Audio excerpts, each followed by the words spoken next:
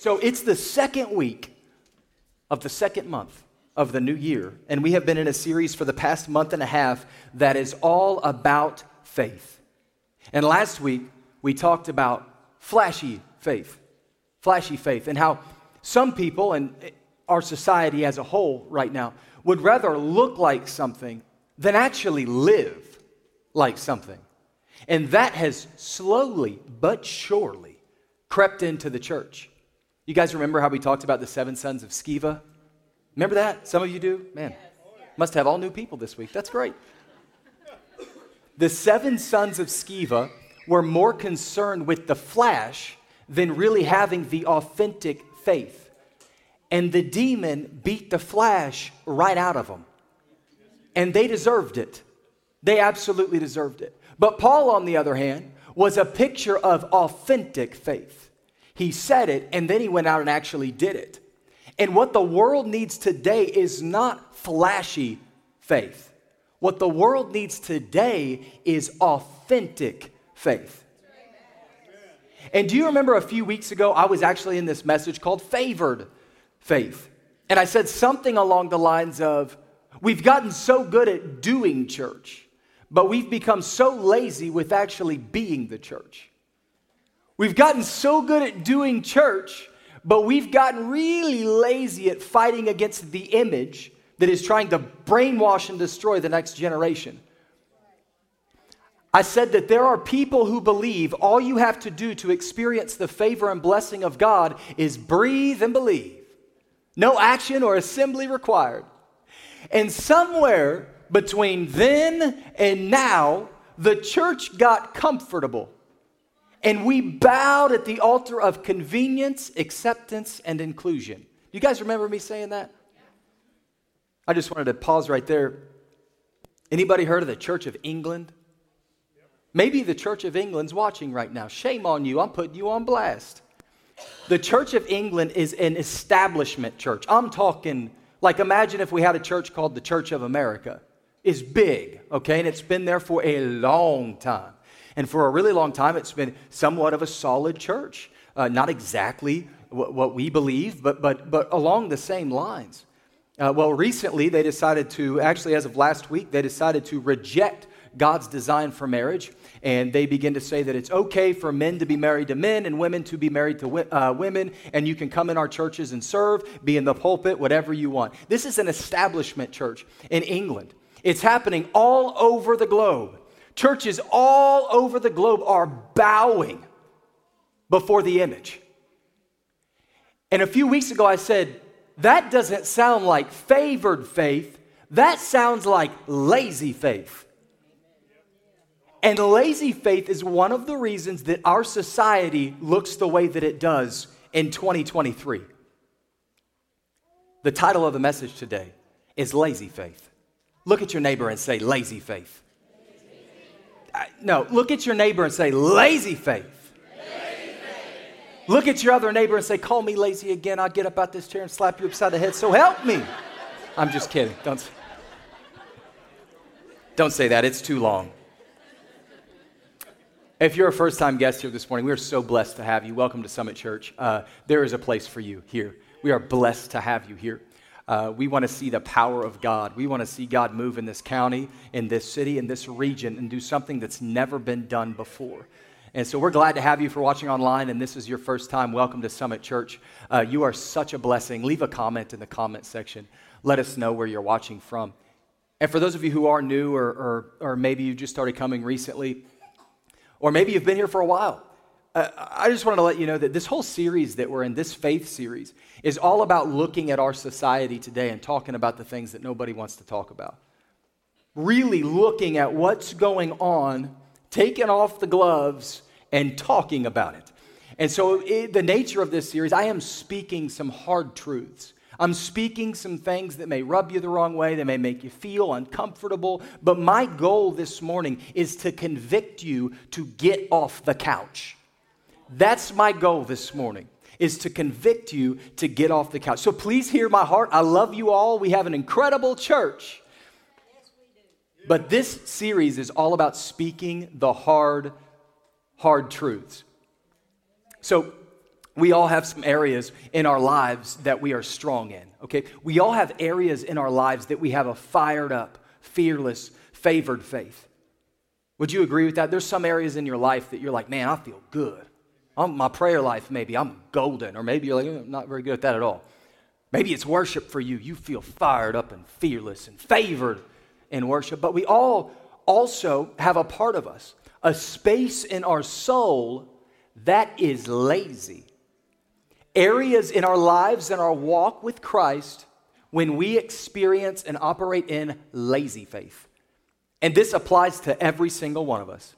Even the strongest and the most committed followers of Christ have times in their life, whether they make it seem like it or not, they have times in their lives when lazy faith creeps in.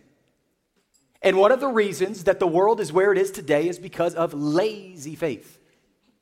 Coaches, Chad's a coach, other coaches in the room, who knows that hard work will eventually beat talent? Anybody know that? Hard work will eventually beat talent. Michael Jordan tried out for, was it his high school basketball team or the Tar Heels? I think it was maybe the Tar Heels.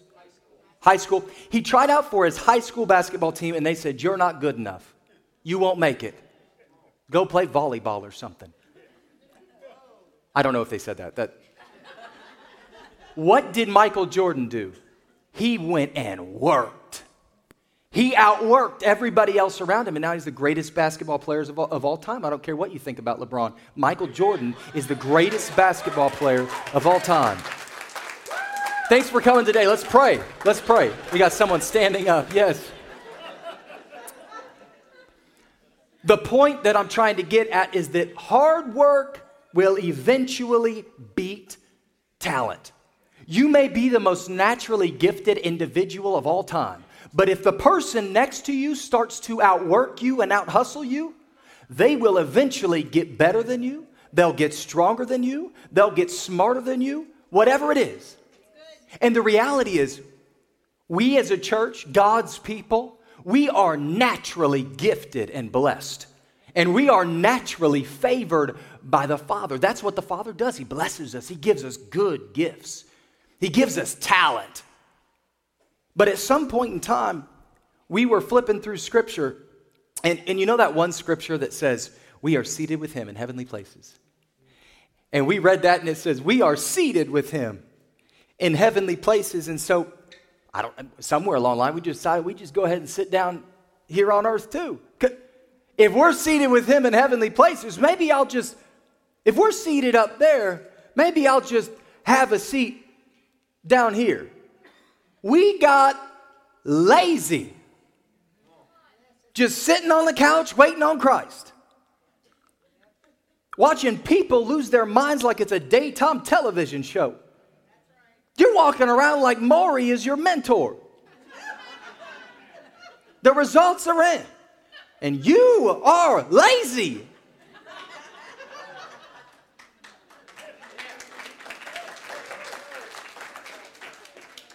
Let the world do what it wants.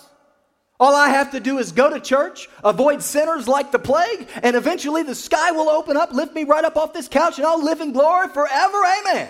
Woo! Meanwhile, there's balloons floating around our country like it's a Barnum and Bailey circus.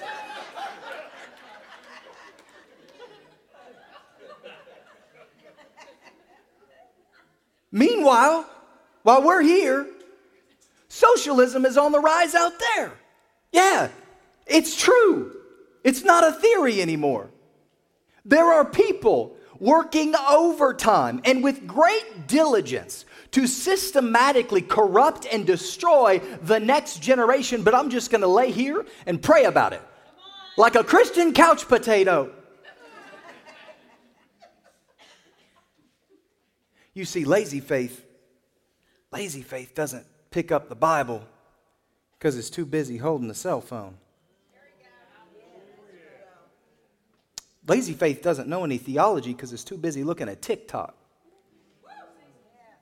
Lazy faith doesn't take a stand because it's too busy taking a nap. Lazy faith can't get up and get in the game because it won't get off the couch. You see, the church may be favored and gifted naturally by God, and it is. But up to this point, saints of God, we have been wildly outworked and outhustled. Wildly. And it has allowed deception and immorality to creep into our schools, to creep into our jobs, to creep into our homes, and subsequently our churches because of lazy faith. Say lazy faith. Lazy faith. Did you know that the Bible, the wonderful Word of God, has a lot to say about lazy faith? Did you know that? Did you know that this Word of God has a lot to say about lazy faith? Look at this. Proverbs 18:9 says, a lazy person is as bad as someone who destroys things. Meaning, if you make the decision to walk and live in lazy faith, you have culpability in the state of the world that you're living in. If you make the decision to live in lazy faith and you look around and the world around you is falling apart, but you refuse to take action, you refuse to make a change or get off the couch, you might as well have destroyed it yourself. Oh, that one hurts a little bit, doesn't it? Look at this next one. I like this next one. Proverbs 19:15.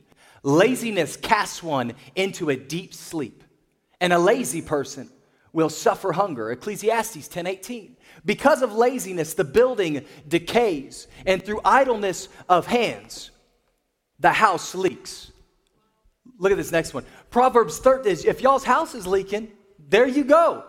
If you got a leak in the roof because of lazy hands, your house is leaking. Look at this next scripture. Proverbs 13:4 says, the soul of a lazy man desires and has nothing, but the soul of the diligent shall be made rich. Let me explain that one. Lazy faith wants the same thing as favored faith does, but it won't do what it takes to experience it. Lazy faith wants the same thing that fearless faith wants, but it won't step out in order to experience it. Hear me on this next part. Desire without action is just a dream. Desire without action is just a dream. You can look around at our society and our world today and you can desire that that you want it to look different.